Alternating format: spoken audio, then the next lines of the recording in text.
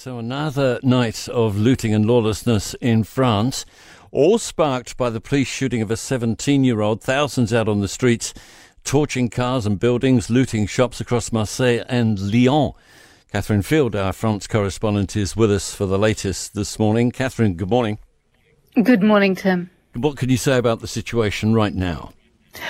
As I speak to you, the French President Emmanuel Macron is holding yet another emergency cabinet meeting at the presidential palace. He's meeting with the Prime Minister, the Interior Minister, Justice and Economy Ministers, trying to figure out some way of moving forward to bring an end to this violence that, as you mentioned, has been not just in the major cities, but right across France, from Marseille and Toulouse in the south to Nantes and Paris in the centre, up to Lille in the north.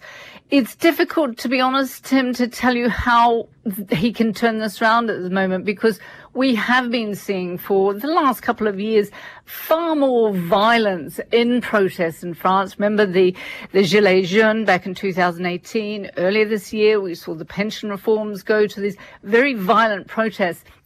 And it's clear that they really don't seem to have either the police able to deal with it or the government to be able to come out with some sort of words that can bring these communities back together. And just as an example of that, Tim, on Tuesday, when word came down of this shooting of the dead of this 17-year-old boy, French President Emmanuel Macron said it was a tragedy when any child died, but that he would let the Justice Department take over the investigation and would wait and hope that the justice system would deal with this. Since then, he's been coming out with remarks like, well, the problem is the parents, the problems are the social media. And it's exactly the fact that he seems, Tim, to have lost that presidential status. He hasn't been able to play the part of the father of the nation, which usually in previous times, that is what the president did. And I think because he's been getting his hands so involved in this, it's very difficult now to see him being able to sort of pull back and say, we know this country's got problems. We know that something has to be done, but please come back together. It's difficult to see how he can do that. Long-term repercussions?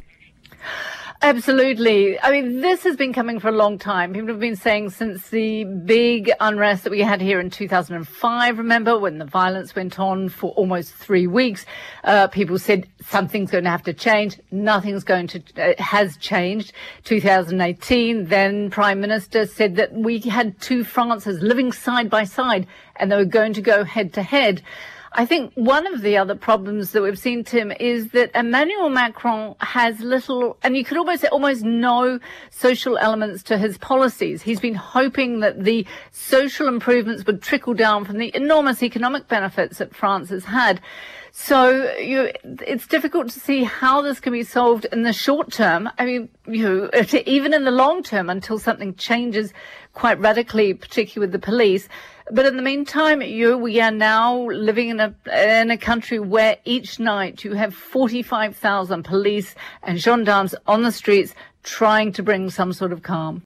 For more from the Mike Hosking Breakfast, listen live to News Talk ZB from 6 a.m. weekdays or follow the podcast on iHeartRadio.